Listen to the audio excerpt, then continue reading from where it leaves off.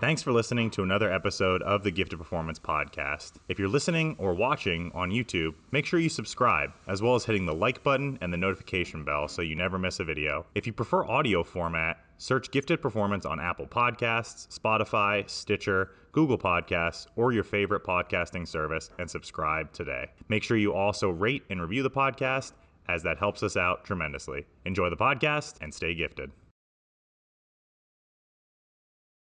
Welcome back, guys. Another episode of the GPP, the Gifted Performance Podcast, where we give you the knowledge and practical takeaways to improve your own general physical preparedness. Before we started, I was telling him he is in rare company as a return customer to the Gifted Performance Podcast.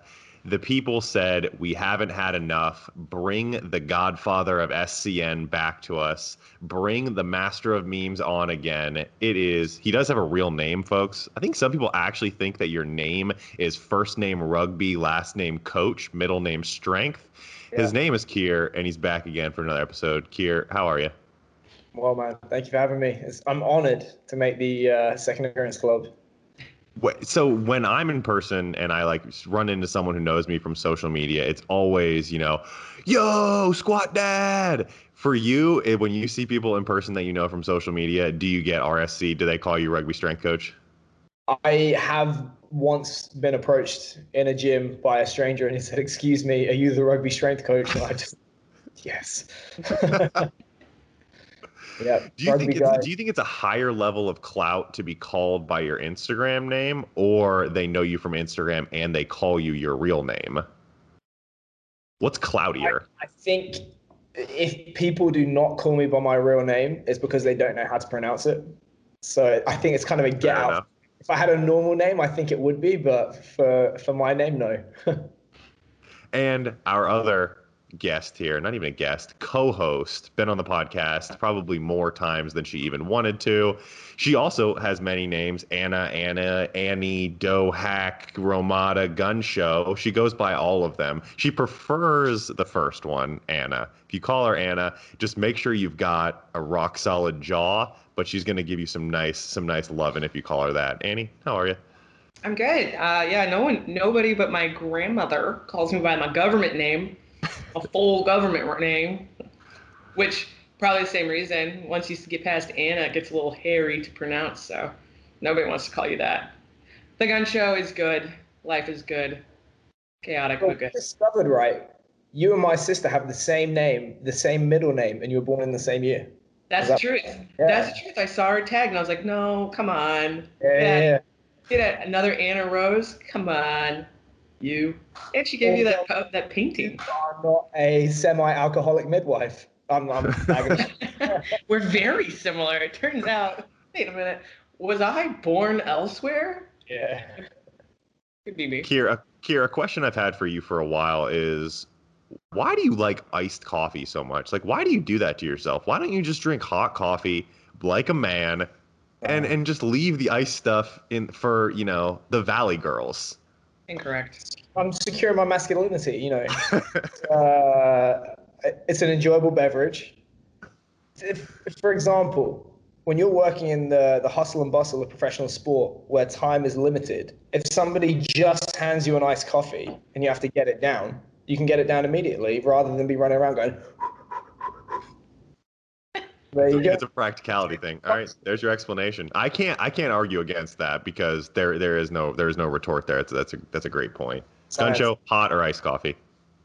Iced coffee, and also I would say in terms of masculinity, the less masculine thing is like that whole thing. Oh my god! Hugging up with the sweater draped around. Right. You housewife. The Xanax is over here. You're living that full housewife life. Right. Red cups. It's that time of year again.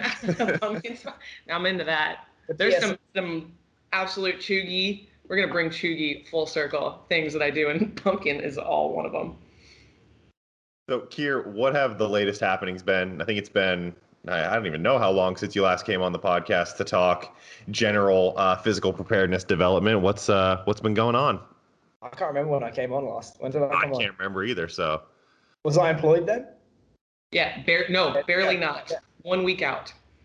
So I went full fuck it and left organized strength and conditioning for a few different reasons. One was, I'm single parent in the middle of a custody battle, and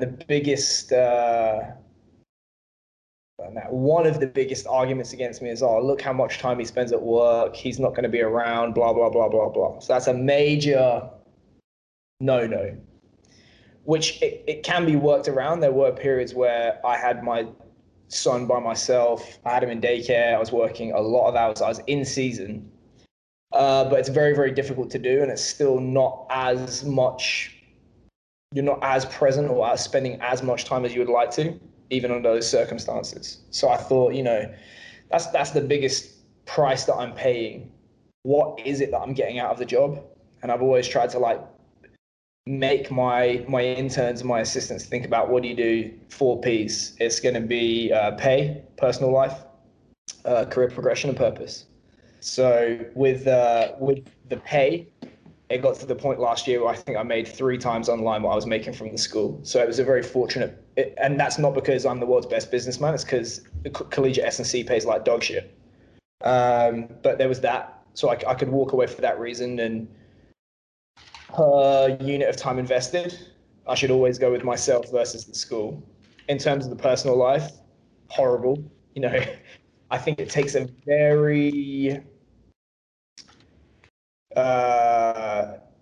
special type of partner to be a partner to a full-time strength coach and to be happy doing it. I'm sure there are a lot of unhappy partners out of there, and I'm sure there are a lot of partners where it's a lifestyle that's incompatible with what they're about, but certainly pro S&C is not good for your personal life, in my experience. And then the big part of that was with my son and career progression. I basically said to the athletic director, I said, oh, when I came here, there was a question mark of could I do this job? Could I be a director for a college football team? You offered me that opportunity, and the answer to that is yes. So now what are you going to offer me? Oh, maybe you're going to get to the NFL. I said, no. If I'm going to go to the NFL, it's going to be me that gets me there. You have ceased to advance my career. And then in terms of the purpose, probably a couple of guys that I'd mentioned on the call, Eric Corum was truthfully one of like the 10 people in this field that I could work for, because he's that smart. He's done it that much. He left to go start up a company. Then my assistant, Scott, who's my right-hand man, got a job at Arizona. We pushed him out the door for the same reason that all of us were leaving. He actually considered staying, so we had to have a come to Jesus talk with him. So by the time these 2 dudes left, the school in their wisdom might have chosen not to fill those positions. So then I ended up being in the place 14 hours a day, 6 days a week. And always there had been that competition between what you do in the private sector, what you do in the collegiate sector. But when you're spending 14 hours a day, it's like, right, now you've really made the decision easy for me.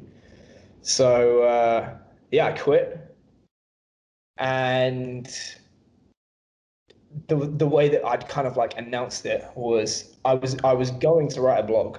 So I wrote it on Medium, and I published it thinking, oh, I'll copy this link and share it out to my social media accounts. And forgot when I signed up using Twitter. So I accidentally put this out to 20,000 people. And I woke up the next day to 100 DMs and texts, like literally 100. It took me a day. I was flying to Arizona to go see Scott. So it took me a day to go through all these messages, and it got read by like 10,000 people. So obviously kind of like struck a nerve, which had confirmed what it was I want to do right now, which is there are a lot of unhappy people out there that are not content with the status quo in strength and conditioning. And there is a lot of code of silence. There are a lot more unhappy people than there are people speaking out because of the code of silence and basically the nepotism and like, hey, if you don't like it, I'm going to hire my guys and stuff like that. So if you viewed what I do online negatively, you just said I'm stirring shit and I'm being a dickhead for the sake of it.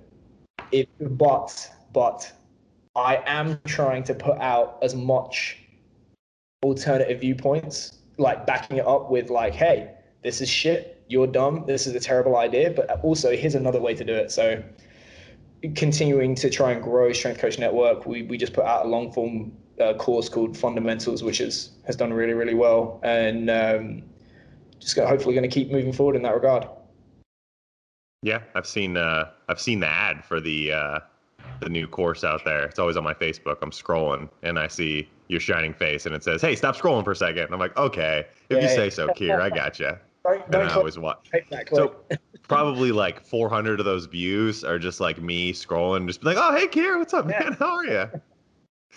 So this is kind of jumping ahead in our question list here, but it segues nicely off what you just said right there, which is that career arc of a young strength coach, which has left people kind of with a sour taste in their mouth. And I mean, maybe it's because I like you and I think you're a nice guy, but I don't see you as stirring shit. I see you as someone who is pointing to a problem and offering a solution. The worst people in the world are the ones that point to a problem and then you say, okay, what's the solution? And they say, well, fuck if I know, but there sure as shit is a problem, so we got to get it fixed. So when we talk about the career arc of a strength coach, the way I outlined it was something along the lines of, you start your bachelor's degree. Maybe you were a high school athlete, did some lifting, you had an interest in getting stronger and more conditioned. So you start your bachelor's degree, internship, finish up, bachelor's, maybe you get a GA position if you're lucky, but those are kind of few and far between. And like you said, they pay like shit. So maybe you're still an intern, master's in S&C now, do some ass kissing, get some certifications that do God knows what for you. And then you keep your fingers crossed that when all that is said and done, you make $35,000 a year. Would you say that's an accurate classification of the S&C career arc for a young strength conditioning coach? So you'd be lucky to make 35 off the bat. Yeah, I shot a little high. I work underneath me, who was in his late 30s getting 25 grand a year. Now, admittedly, he'd left, I think it was a D2 or a D3 job because of the glamour of D1, but that's what they had him on. Very glamorous. There would be no shortage of people to replace him with. Yeah. So with that model, because things move slow in industries, when you're trying to reinvent how the career progression works in an industry, these things are going to move slow. So, 15, 20 years from now, do you see this still being the model that's followed? Do you see, an upending of the system? Will there be a revolution, a renaissance? I feel like the biggest undercurrent to all of this is just simple supply and demand. So there's a couple of factors, but ultimately individuals compete in the marketplace to deliver a higher and higher quality product or service to consumers at a lower and lower price. And your labor is the product, and the athletes and the institutions are the consumers. And it's what you see. I know a guy he was a head of academy for a pro rugby team in England. So rugby union is not even the most lucrative sport in the UK. It's probably top 3. As a head of academy 22 years ago, I want to say he was earning £35,000, which adjusted for inflation is probably like 60 to 70 now. Maybe he had a degree, and he would freely admit that 22 years down the line, he's a much better coach than he is now. There are people earning less without adjusting for inflation, £35,000 in the same job. So the same job that I did for London Wasps 10, 11 years ago, the salary's not budged at all. So, and the reason for that is competition, because it's disappointing, but if you put yourself in the seat of the institution, your job is to go out and find the highest level strength coach for your athletes to be trained by for the lowest possible price. If the going rate is 25 and you pay 40, are you going to keep your job? No. No, it's going to be frivolous. So it's one of those lagging metrics where it almost has to get so bad that people are discouraged from joining the workforce. And then maybe it will, bottom out. Then there's a labor shortage. People start to pay more and more and more to get bums on seats. And then it starts to go up as people bid up the price. We are a long way from that. And one of the reasons for that is what constitutes, no, not what constitutes. Those institutions that feel the need and will put their hand in their pocket for a strength and conditioning coach continues to expand. So if you look at the way the industry has gone, 20 years ago, it was a preserve only of, I'll speak about Europe, top tier professional sports teams. Then it was second tier, third tier, fourth tier, basically all the full-time professional organizations. Then it was private schools. Now it's public school districts. Now it's, private sector. Then you get all the subsections like, cancer rehab, diabetes, like all these things. So, and we're getting it, in the US, the same has been done with the military. The amount of people that are leaving collegiate strength and conditioning for the military, because that race to the bottom has not happened yet and the working conditions are much improved, that's happening right now. And as they roll out the new, is it the Army Combat Fitness Test? Yep. It's phase 1, the gyms are phase 2, staffing them is phase 3. You're going to see a huge wave of people go to that sector. And my belief is actually that esports is going to be the next military. That's what I think. So there's that. And a compounding factor is it's really, really easy to justify spending a lot of money when you can put a dollar amount on the return that investment brings. And this is why if you read it like Google, Facebook, and other pay-per-click advertising platforms, in the good old days of TV and radio, marketing was spray and pray. You spend $1,000 on ads, revenue comes in. Oh, which ads work the best? Which was a part of the message that convinced them to buy? Why do they do this? Why do they do that? Don't know. Spend more fucking money on ads, more money comes in, and it goes around like that. And obviously, there's a lot of money that gets wasted there. And Google and Facebook were like, right, this ad worked the best. They clicked this amount of times, and for every dollar you spent, you got this amount back.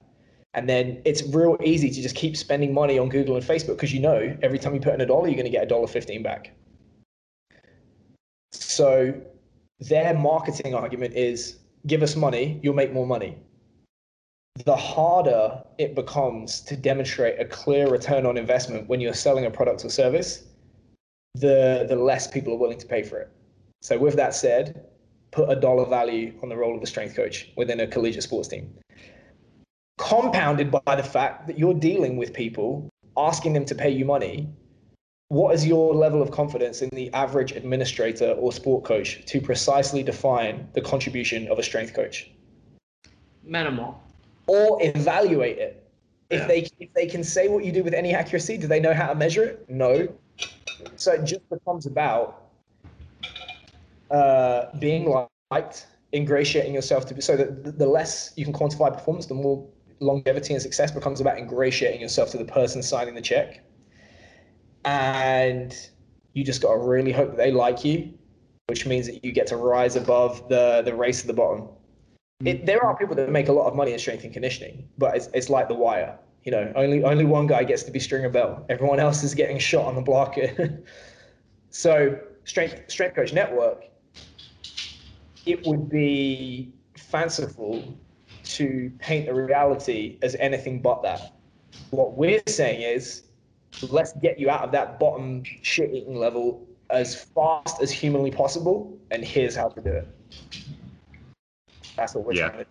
Yeah. So developing those soft skills as well. I think that's one thing that when you're very green and you go into S&C, you're like, all right, I'm going to make strong guys stronger. And these coaches are going to see that. These administrators are going to see that. And they're going to think that I'm the best thing since sliced bread. And they might see it, they don't realize it, and also they don't give a shit about it because they don't want to pay you anything anyway. So yeah, like you said, building up those soft skills of ingratiating yourself with people and making friends and connections is a lot more important than any, 1 by 20 analysis that you've got that you're going to bring to some sport coach that only understands bats and balls. So here's an actual example. Eric won an ACC at Florida State. He was a director for Kentucky in the SEC. He was the head of sports science for an NFL team for 2 years, and then he came to William & Mary. Scott was clearly good enough that he could go to a Power 5 program, and I did what I did in rugby. When all three of us left, the response of the administration was, let's go to American Fitness and replace them with personal trainers. That's a real example. No disrespect to personal trainers. It's a different skill set, though. It's a very different skill set. Those are going to be 3 very happy personal trainers. Very happy at first, and then it's day 1, terrified. They're going to see what they got themselves into, immediately terrified. Do you feel like the student athletes aren't going to notice? Well, I know the answer to this, and I know you know the answer to this, but they know. They're rumbling. They're like, what is, and no offense to whoever the hires were, but they're going, what is this degrade in coaching quality? They know. They're not dumb. They call it the public Ivy League for a reason. It's crazy. Yeah. So like you said, this isn't going to change anytime soon. It's not going to change quickly. So it's important for those that are currently running this rat race to, afford themselves opportunities to make revenue outside of what they're getting or not really getting in terms of payroll. So when you see, young guys, young gals in this situation, what do you tell them? And this might be something that you have on SCN. What do you tell them in terms of making more money for themselves so that they can actually survive? Because if you just finished your master's degree, you probably got a good amount of student loans. The government's coming for your ass on those. You got to make money somehow. What are the other revenue streams that you pitch to young coaches? Well, I mean, you touched on it. The most important thing is to recognize that the business that has one customer is run by an idiot, and you're the CEO of you. So you're one customer firing away from ruin. If you have 1,000 customers and one fires you, big fucking deal. It's 1% drop. So being able to diversify money coming in is probably going to cushion the blow when bad things happen to you. So I think that's accept that bad things are going to happen, mitigate for the damage that you're going to expose yourself to. One mistake that I made, 10, 11 years ago was not putting my eggs into the basket of scalable income. And by scalable, I mean, if you want to double your money, you have to double your hours or effort. Because when you are working strength and conditioning, just by the nature of the job, it's a lot of hours. You're going to be very, very tired, very, very drained. And you go to make money outside of that, let's say personal training, because that's the cliche. That's what I did, personal training. You say, I make $50 an hour. If you want to make 100 though, it's another hour. And really it's not another hour because you're having to do session prep, session breakdown, travel, all that kind of stuff. So if you do want to because here's the thing, the best case scenario is that you make so much money on the side that you can coach for a hobby. So to get to that point as a personal trainer, you're never going to sleep. So with all those jobs, it gets to the point where you are so drained from making the side money that you're dead in the coaching job, which means that it's not benefiting the coaching job and you're miserable, which defeats the object. So you have 2 options. One is to go find work that keeps paying you more and more and more, which obviously is probably not going to happen. The second is to put your time, energy, and effort into jobs where it's scalable, i.e., to double your money, you would not have to double your energy or effort. For example, subscription business. Strength Coach Network is the same amount of work to me if 1,000 people join, if 100 people join, if 5 people join. It's more fun, but there are increases in costs, but they're not linear. So it's a much smaller increase in that stuff for the increase in money that it brings in. Other stuff like, it's probably not going to happen early in your career, real estate. When you talk about personal training, what I should have done was I should have rented a small space and done group sessions, and then start, let's say I can train 5 people without any drop off in quality, build myself up to 5. Okay, start marketing, hire another coach to do it in the same space as me. Now, I'll pay that person 80%, I'll keep 20%. Now they max out to 5 people. And then I've just doubled my money again. I can just keep doing it like that and trying to find ways to scale what it is you're currently doing. But be careful of jobs where there's a one-to-one relationship between input and output. And here's the thing about a day job where you get a salary. If you double your effort and hours in collegiate strength and conditioning, what's the increase? Fucking nothing. The institution's going to go, oh, great work, thanks. And then in April, they'll give you the 3% appreciation and performance bonus, which is really called inflation, which is, we value you just as much as last year, but we're going to dress it up as this as being a reward. Now be grateful. Just because I've always been kind of somewhat curious about it. And, let's just assume that these people do have kind of the means, the wherewithal to go into real estate like you did. I'm interested to hear kind of how you broke into that space, where in your career you broke into it, how you got into it, where you started, all of that. Yeah. Well, this is not typical because, quite frankly, I left Japan. I'd saved. Well, here's the thing. The online stuff put me in this position, but when I was in Japan, I lived off the website because they were paying for my rent and they were paying for pretty much everything in Japan. So when I left Japan, I had $250,000 saved in the bank. So I just basically lived like pretty frugally when I was over there. So I came over and I could invest in real estate. So I bought a house. It's a shit house for cash. And then last year I took what I had left and got a mortgage and put that into a multifamily property. But the important thing is that, yes, you are taking on debt, but other people are paying the debt off. The risk is that they won't, and you'll be left holding the bag. But that's why you keep money in the bank, and you have contingencies in place. But that's an example of you can scale up your effort because, one, you can borrow money to lever up how much money you're bringing in. 2, people pay off the debt for you. 3, it's an appreciating asset in its own right. And 4, once they're in, what do you have to do? I'm not going to go up the road and check on my tenant every day and be like, are you okay? Are you okay? Are you okay? It's like, it's no additional, I don't work any harder now that I have 5 units compared to 1 unit. Maybe a little bit harder because I've got a couple of deadbeats I'm trying to get out. But with that said, you might say like, oh, it's not everyone's got 200 grand saved up. In America, I'm not entitled to this because I'm an immigrant. You can have an FHA loan, which is 3.5% down. You do need a reasonable credit score, but if you put 3.5% down, they'll give you a government-backed mortgage to buy a property. So I'll talk about Richmond. Richmond, you could buy a duplex for, I don't know, 250. Not an amazing one, but you can buy a duplex for 250. So you need 3.5, 10 grand. You can save 10 grand in 2 years working at McDonald's. So once you do that, you put that down, buy your duplex, fill it with a tenant.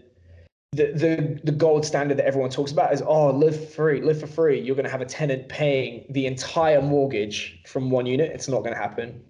But guess what? You're probably going to be able to live for a couple of $100 a month. And then that becomes a virtuous cycle of, well, now you're living in a couple of $100 a month. If you don't change your lifestyle, you can start saving that money, putting it into, adding value to the house, stuff like that. So again, extreme example, I bought an apartment building, like a shit 4-unit apartment building, for $405,000, and I'm finding out this year why it was so cheap. But I'll have probably put 100 into it, and it will probably end up being worth at least 600 to 650. So then I can refinance it, take my money out, and hopefully do it again, and time it for when the world implodes next year. Yeah. I was gonna say, what's your contingency plan for another pandemic, and how big was the sigh of relief when the eviction moratorium was lifted? Well, so here's the thing. It's still in place. I believe it's still in place. So you can, and it depends on states. In the South, That's especially true. Arkansas, it's like 5 days delinquent, you can send in a sheriff to evict them. In typically in the blue states, it's like short of them running a meth lab or beating a hooker to death in one of the units, it's like you're not going to get them out. But what happened was I had a tenant in there I inherited this tenant, and they basically, when I bought the house, they gave me fraudulent rent rolls. They lied about the money coming in. I'm looking at it like, oh, there's money coming in. I think it was one missed payment for the entire building for the year. And yeah, then I found out this person had not paid rent for the entire duration of the time that they'd been there. Pre-pandemic, stayed the entire duration of the year-long lease, which expired on the 1st of January this year, and I just got them out last week. So it's a motherfucker. But yeah, that's where the contingency money comes in, because if I can do it with this, I can hopefully do it with regular people that have some sense of morality. Hopefully. That's the hope. Yeah. Guncho, you've been kind of around the ringer of this industry as well. Like, you ran through it as well. Do you have somewhat of a similar story of your kind of come up through the ranks here? I mean, yeah. I mean, definitely a shorter version of it. Now I've kind of found a way to make it kind of make sense for me. But I think what's really strange is that when you're an undergrad student, when you're a grad student, it's the same thing. I don't want to use the word grooming, because that's that's Indoctrinating?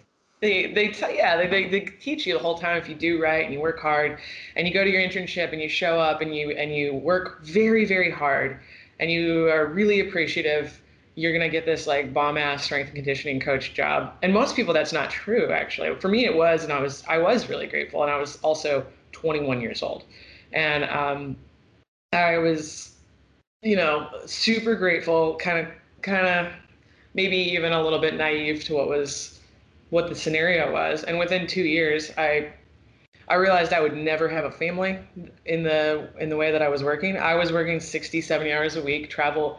I was the FNG, the new guy that always had to do things and stuff. I had an amazing staff where I was. I think everybody I've worked with went on to do great things with their careers, but I think they got out of it a little bit. I think they're doing side gig things, and I think that blew up for them. Like, I see that everybody that was with me at the time went on and did their own side hustle and turned it into their main hustle. And I don't think some of the best coaches I worked with are still coaching. I should catch up with them, but I realized pretty quickly that I did have aspirations that were very that needed some stability. And also, I think there's not a lot of discussion about the dynamic of a changing staff and what it might look like if God forbid the guy that is the football coach at your D1 SEC school gets cancer and has to step down. Kiss your fucking ass bye. Like, you're done, because whoever comes in. That happened to Eric. So Yeah. when he came into the Texans, he didn't know it at the time, but there was this big rift between the head coach and the GM. And he came in not knowing it, that he was a GM guy, and the GM's wife got cancer. He took a sabbatical to go care for his wife, who ended up dying. And the second that happened, he was gone. Absolutely. And they made a point of saying, hey, you have a job. I think he had a year left in his contract. They brought him into office. Hey, don't worry. You're going to see out this contract, whatever, blah, blah, blah. Literally, like 2 months later, they're like, hey, that was a lie. It's crazy, right? And then that's the implications down the line for you is it feels as though you were that particular Cornerstone Sports strength coach. And now, unfortunately, he's at the end of his actual life. And it's already kind of heartbreaking. And they're like, well, that's nice. This new guy's going to come in, and his staff from Baylor is going to come in. And then, so you're moving, and you're not moving, 20 minutes down the road to a different office building. You're moving to a different state, and you're taking your whole family with you. And when this was happening where I was, I had a colleague that had a 7-8 month pregnant wife at the end of our contracts. And they moved, and she had to like move OBGYNs, change her delivery plan. Your whole life is on this state of, well, is this going to even be stable? So shit money aside, shit personal life aside, shit kind of appreciation and job standard aside, you're never stable. And that was my experience, especially in like the D1 kind of division. I found a lot of stability in smaller colleges, quite a bit of stability. In fact, I've found ways to work through the industry where I can say, here's what I can bring to the table, here's what I can't do. And they're a little bit more upfront with me. It's like, we'd love to have you on staff. Here's what we can do. Is this workable for you? And so I started working like limited contracts, and that was useful to me. And then similar, I just started doing things on the side, and I agree with the military scenario. I like to think I pioneered that though. And I like to think I'm the George Washington of that. And you just start kind of playing around in different areas, but nobody tells you that. You have to figure it out. Like you find out along the way that you're not going to be stable. Is this workable for you? For me, it's not. I was like, no, I want some stability. Then what did I do? I married a guy in the military, and we lived in a travel trailer for a while. Well, that was weird, but life happens that way. So it's an interesting one, and they don't teach you along the way any financial literacy. It's not their responsibility. For that on Strength Coach Network fundamentals. Oh. StrengthCoachNetwork.com/fundamentals. Yes. Oh, there we are. Plug. Link down below, folks. Link down. Go and sign up. I'll send you guys a code so that anyone signing up through this will get $100 off. How's that? Oh, that's awesome. That's fucking awesome. Yeah. Our viewers like one thing and one thing only, and that's free shit. So ears have perked up. No one said free. Hold on. Yeah. We're talking about financial literacy, and Kears matters. Kears matters. Well, I mean, it's your responsibility to find your way. It's all your responsibility. And so when I realized pretty quickly that I was going to have at best toxic relationships, at best like never own a home, like I just like, oh, I'm not going to be here that long, or I don't know what it is. I had to find other stuff to do. And I found a lot of, I credit strength and conditioning for wiggling me into the military world, but I love it. And there is stability there. So that was kind of my experience with it. And now, as you know, I work in a limited contract with a smaller college. And then I do a lot of stuff on the side, like just a lot of things. And that's a workable process for me. I will not work again in the strength and conditioning field after this contract's up. I'm done. Cooked. And it's a dollar per hour scenario. At this point, I don't have those hours anymore. I see you saying that the same way that I see myself talking about teaching, where I'm like, I hate it. I'm never going back, not working for another university. If I have to teach S&C or basics of exercise science again, just put a gun in my mouth, and then someone's going to be like, hey, you want to come teach adjunct? And I'm like, fine, I'll do it. So you'll get suckered back in. I can feel it. Conversations like I had yesterday will not tempt me back. Having to tell Aaron fucking felt that gaining mass is probably not going to make you faster over a 40-yard dash. What the fuck? I have to explain that. The drawbacks sometimes, man. Fucking the drawbacks. hell.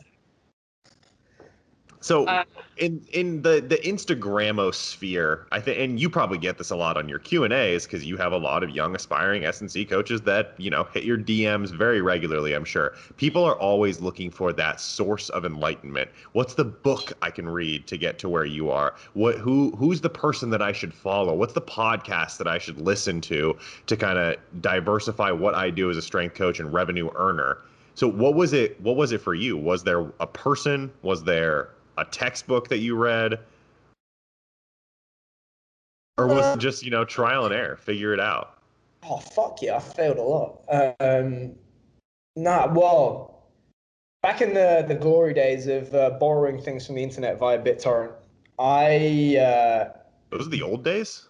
yeah, oh my God. Well, this is 2010. So when I moved to London, I ended up finding a place to live that was an hour 15 commute on the underground from where I worked. And I used to consume audiobooks. So it's one of those things where it's like training. You start off and you're like, bodybuilding's going to be the thing. I think there's a career progression for every strength coach. You think it's bodybuilding, then you discover that there's a guy named Louis Simmons, and you're like, oh no, I'm absolutely fucking destroyed from doing 1 RMs every week. Then you discover Glenn Pendlay, all this. So that it's Olympic lifting, and then you're like, no, that's not it. And then you start to go to like Verkhoshansky, special strength, jumps, throws, plyometrics, and you're like, nah, that's not it. Then it becomes conditioning, then it's sports science, and all this kind of thing. And it's basically you're going through the parking lot, turning over rocks to try and find the one that's got the $1 million underneath it. And intellectually, that's how I've always done it with books. It's like you read a book, you get 10 more questions. You read another book, you get another set of questions. It's just like you're just gradually expanding your knowledge and ideas and stuff like that. So in the same way that what I read as it pertains to training now, I would laugh and kind of look down my nose a little bit at me reading Poliquin Principles in 2005. I had to read it to get to that. And I feel kind of the same way with books in general.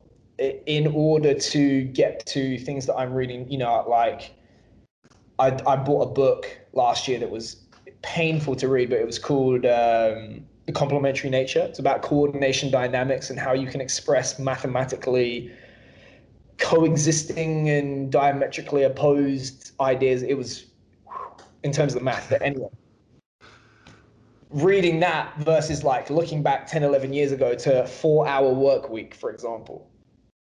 Is it the be all end all? Nah, it's a bit of a pop culture book.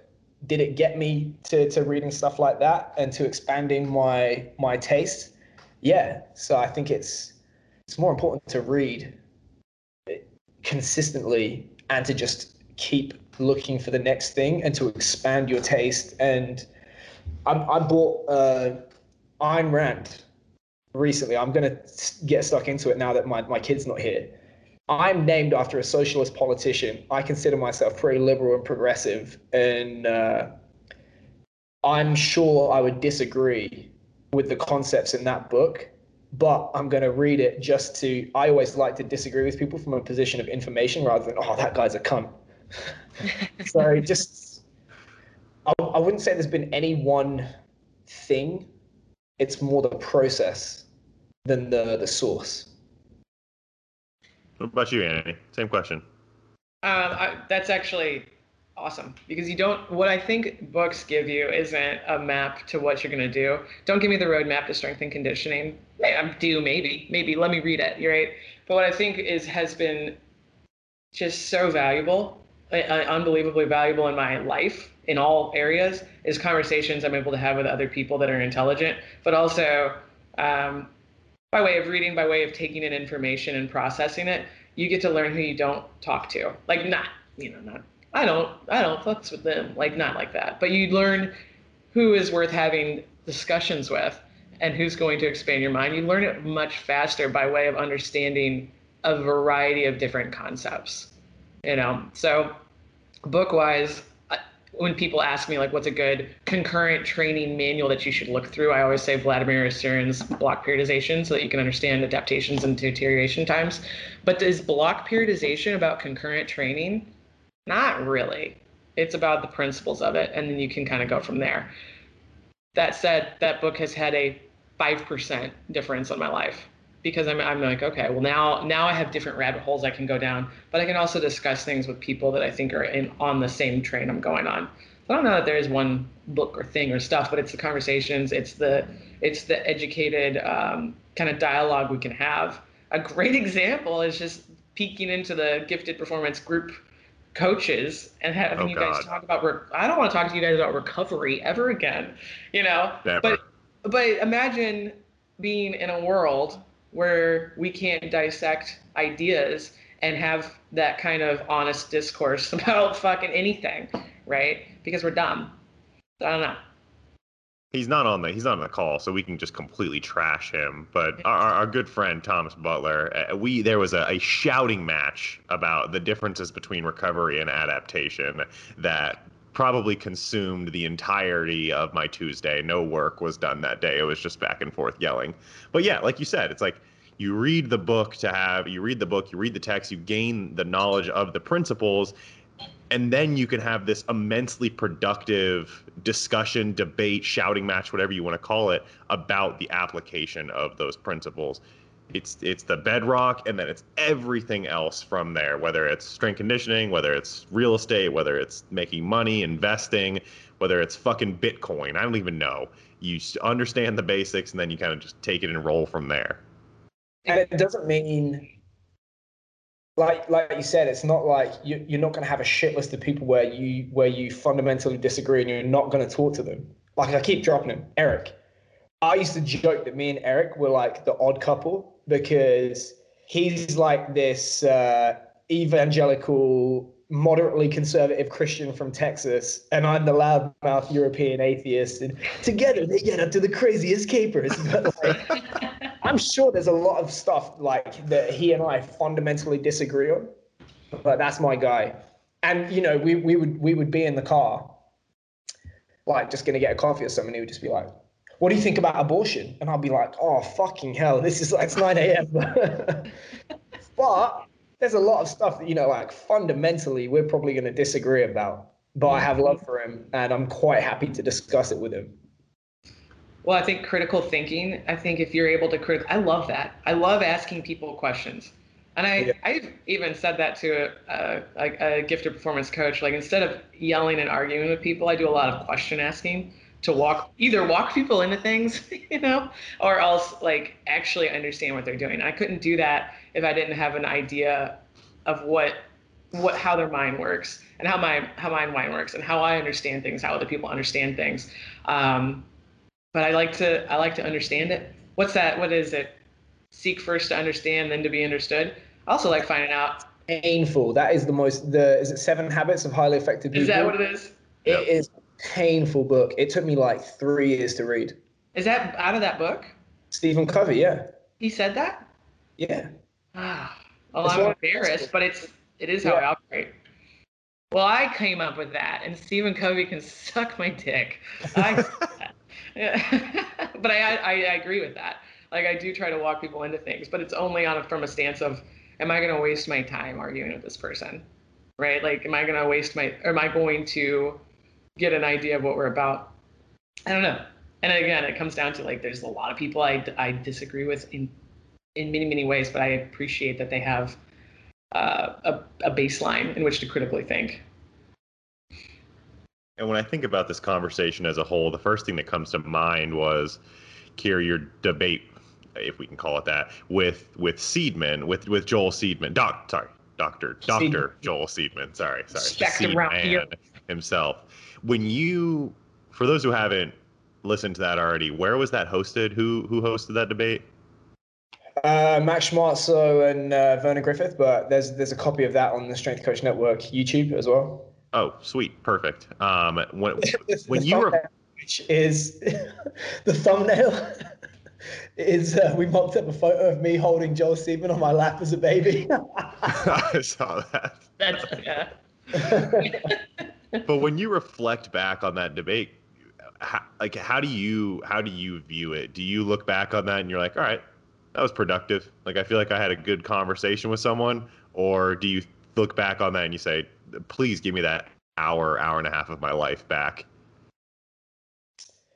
I mean, I spoke to a lot of people where,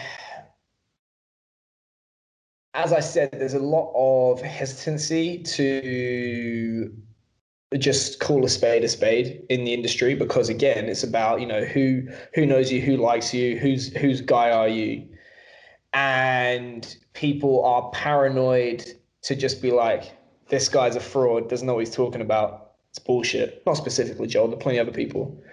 Because you might offend someone's guy, you might be bringing negative attention to the university that runs, institutions are paranoid about bringing negative attention, but they'll happily run an athlete to death or, have a sex scandal or pay someone hundreds of thousands of dollars to leave their job.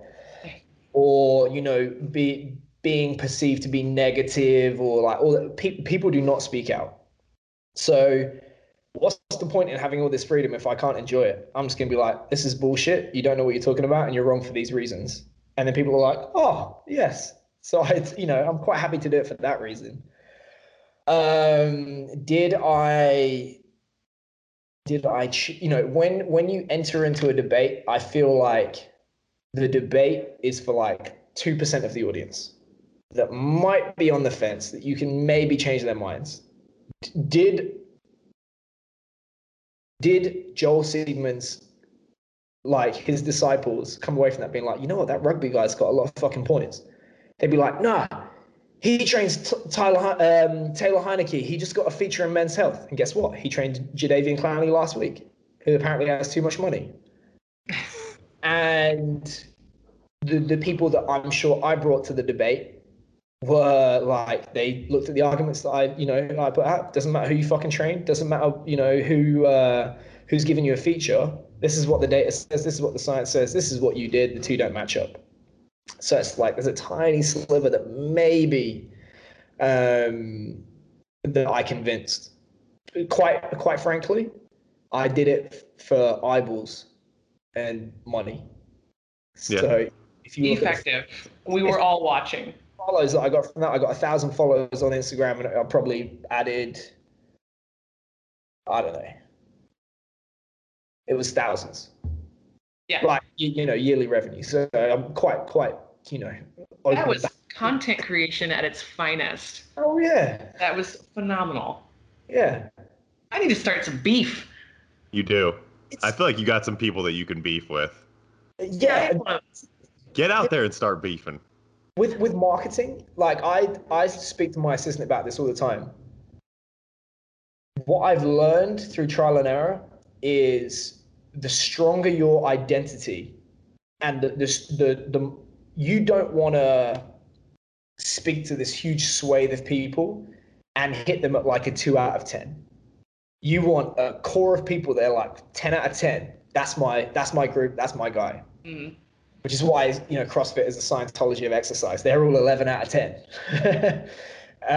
But in terms of marketing, so it's really about like identity, positioning yourself, in-group, out-group. This is what we're about. It can get a little bit culty. So that's one of the things that I've tried to build into the positioning of Strength Coach Network is we'll follow the logic to where it goes. Quite happy to be wrong, open to changing opinions, all that kind of stuff. But a lot of the time, people struggle with that. So it's much easier to say what you are not by default to arrive at what you are. Yeah. So if you organically, by design, CrossFit has tremendous group cohesion and identity, and they have had numerous crusades in the way that they market themselves. For they're absolute mongoloids, but GOATA. They've quite comfortably identified what they're not. So I think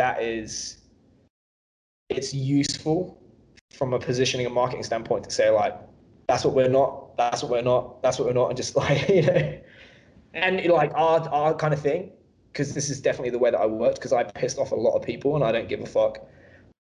We are not the Navy, we're the pirates. So when you look at the industry as a whole and you see kind of these pockets of zealotry of people who buy into kind of one modality or the other, some folks argue from the point of like, that shouldn't be how it is. Like, like you said, it should be speaking to this wide swath of individuals. We should be hitting as many people with the quote unquote truth as possible. That's their marketing scheme. No.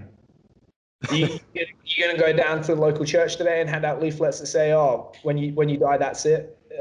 existence is fleeting and one day we'll all be nothing but dust. You hand him the leaflets and go, oh, fucking hell, he's got a point. Nah. You've got the two people in the pews at the back like, fucking hell, is this thing real? Those are the people you need to market to. And if you do start to get into a situation where you're paying to reach people, and ultimately everyone pays when they market. They pay in time or they pay in money. The hard lesson that I've learned is money doesn't get tired and there's always more money. If you're DMing 100 people each day on, Facebook, Instagram, Twitter, you're going to run out of puff and it's not scalable.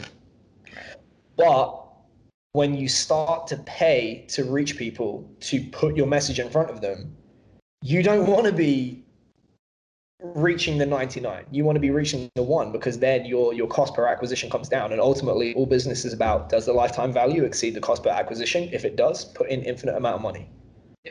Amazon, I believe, it's been a while since I read his biography. Jeff Bezos' policy when Amazon was growing was, you can go out, do whatever the fuck you want, acquire me a customer, and you cannot spend more than $100 per acquisition. And his thing is, he said, your margin is our opportunity. So if I know I'm going to make, famously, I don't think they made a profit for like 20 years. If I know that I'm going to make $100.01 for every customer that I acquire, I'm going to go out and spend $100 and spend you out of existence and just keep borrowing money and just eat up all the customers. I don't have the stomach for it, but in the last couple of years, I know roughly how much each person is going to be worth to us. And that's why you see my face on Instagram. He's burning cash. He's throwing cash at it. And here's the thing. If it was a product that wasn't helping people, that'd be one thing. But at the end of the day, what's being offered with Strength Coach Network is a product that and is a service that is genuinely, seriously helping people. And at the end of the day, a lot of people are very thankful, and you should be really, really proud of what you put out there. Thank you. I'll pass on to the guys helping me. Yeah. So just out of curiosity, when you're running Strength Coach Network, are you actively putting in lectures of your own, or are you serving more as a content curator? I learned the hard way. You can't be in the business working on the business. Wow, gun show. At our last coaches meeting, that was her quote that she threw out. He's stealing all your quotes here. You really are Stephen Covey, now Kier winning flash. Copy and paster. Elon Musk is not on the production line, putting cars together. This is the difficult thing. So the temptation is, when you start out, is to make yourself the business, because you say, oh, I don't have to pay myself for content, or I don't have to pay myself for whatever, so I'm saving money. Yes, but you do not have infinite ideas in your head. People will get bored of you. You're not working on building the structures that allow a business to grow. And if you are the business, you can't sell the business. So there is a reason that Rugby Strength Coach branched off into Strength Coach Network. Go on Strength Coach Network Instagram. I challenge you to find my face. I do not do Strength Coach Network Instagram. I have an assistant that manages all that. I promote Strength Coach Network from my personal Instagram, but we've grown it to, I think it's like 12,000 people now, completely hands off. So now I know that aspect of it can grow, and I'm slowly putting off, more and more. So this time last year, I think I had like one assistant just helping me out a little bit. Now I have, at the end of the Olympic Games, I'll have 2 full-time people helping with the website. So that's like where I'm trying to go. The kind of thing that you tell yourself, it's a lie that you tell yourself, is like, oh, if I promote other people's content or material that's not my own, people won't pay me money. They have to want me. It's bullshit. So who just by their ability to promote and move product, who is the biggest bookseller in American history? I don't know. You're gonna tell us though. Who? Oh, motherfucking Winfrey. Yeah. No. Yeah. Okay. Yep. It used to be, I'm sure things have changed, but it used to be back in the day, if you sat on Oprah's couch and you had a book to promote, she would change your life. That's it. Like literally, she would make you a millionaire. And that that model, you realize, how many books has Oprah written? Zero. Like, actually, like novels, or I've tried to actually, I find her to be very, very interesting as a business person. I tried to find autobiographies, and for some reason, nobody wants to write one about her. But you realize, in a world of abundance, seek scarcity. In a world of scarcity, seek abundance. We live in a world of abundance. So Oprah's audience is bombarded 24/7. Buy this, buy this, buy this, buy this, buy this. And a lot of people get disappointed because they get their pants pulled down and so on. So what Oprah is doing is acting as the gatekeeper, like you said, a curator, where her value, her brand is like, hey, if Oprah says it's okay, it's okay. So could you find all of the information within Strength Coach Network for free on the internet? Absolutely. Are you going to spend a lot of time, money, energy, making mistakes to get to it? Absolutely. So what we're trying to be is the curator to do that. Yeah. I mean, that's the way to do it. And then you throw the little RSC stamp on it, and boom, you are. I think you're the Oprah of the strength coaching world at this point. Ladies and gentlemen, we have Oprah on the Gifted Performance podcast. It's a big day for us. And you get an apartment. You get an apartment. You get a terrible apartment. But you get evicted. You get evicted. The scalability of selling yourself is also something that I think gets really tricky at times, because when you have people that are just nut huggers on you and only you, and they only want you, you become that. We've all been in that spot, right? Where somebody comes to you, they want a service from you that is not necessarily your strength. For me, when people want something outside of tactical or concurrent training, I'm kind of like, well, there's better people, but they've created a link, and then there's a dilemma where I say, listen, absolutely no, and here's the right person, please respect this. Or I go, well, maybe I will take this exception because I do like people, and it puts you in a weird spot. Yeah, and so any gun show is limitedly marketable. Yeah, it's you're prioritizing short-term gain over long-term scalability. Right. And it's something that I've found to be true is exceptions will tear your business apart. Anytime you have any business and you start making exceptions, the bump in productivity, the little like, oh, I got to think about this person a little way harder than someone else. It just crushes you. And then from a totally different perspective, like if you can sell an idea, the ideal can be perfect. But if you're selling you, like, oh, I'm so flawed.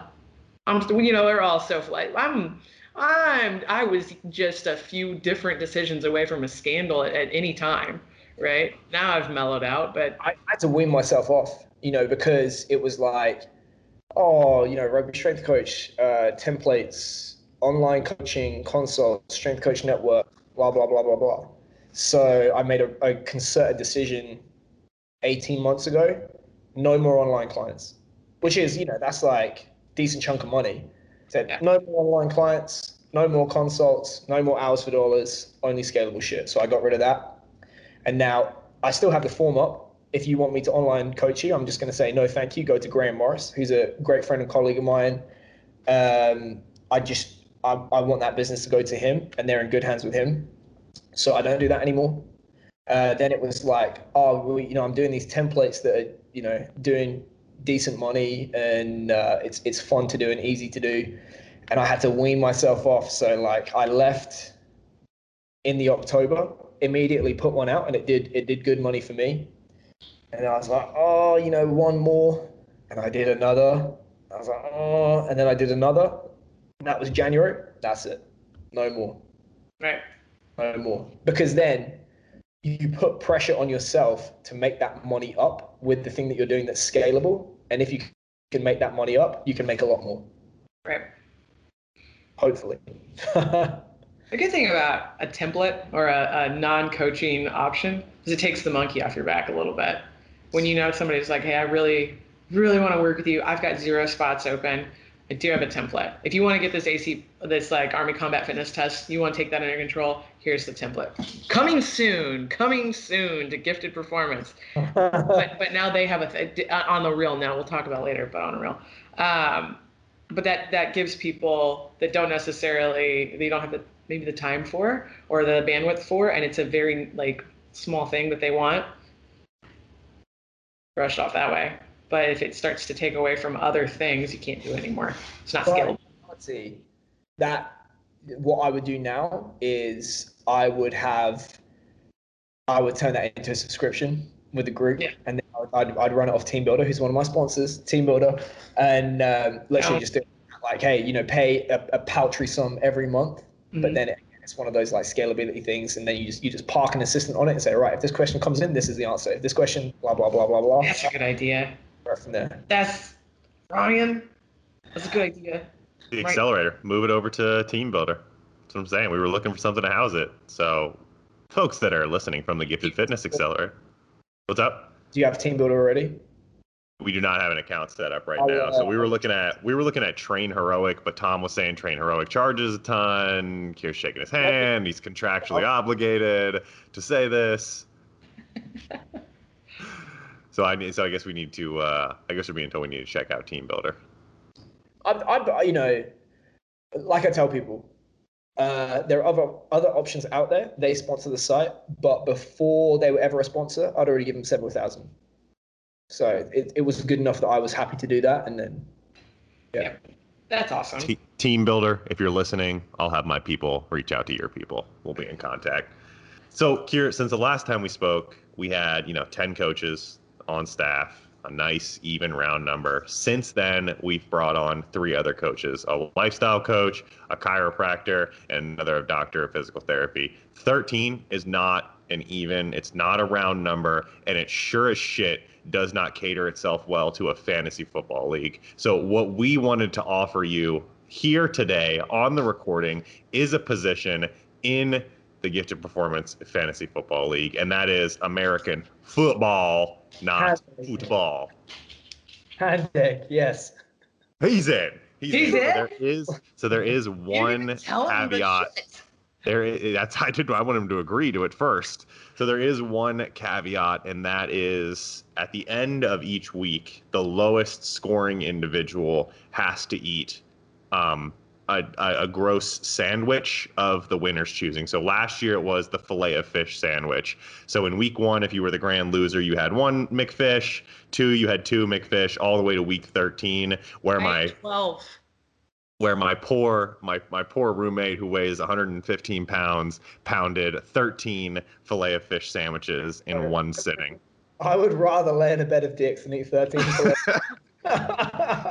So in week 9, I made the commitment that I was going to eat my 9 McFish and then run a sub 720 mile. So I finished my McFish and I immediately hit the road and I ran a 709 mile. And I felt about as bad as I've ever felt in my entire life after that. So we'll definitely get that set up. Annie? I ate 12, and on my way to McDonald's, I was hospital. like, man, I have to eat 12 McFishes by myself. And my old ride or die was like, oh, I'll do that with you. And I was like, oh my God. And so we went and ordered 24 McFish sandwiches. What was the bill on that? $70-something. And then we came back. Is that a write-off? Did you write that off? I might have to. No, it's too late now. I can't know. I don't know what to do. But then, like, the best thing ever was just sitting here. And I love that Cody, that doesn't like to be on social media, probably shouldn't, was like, put the camera on. We're doing this. We're doing it. It was a good time. I think it boosted our marriage a little bit. Big fish. It's adversity that galvanizes the marriage.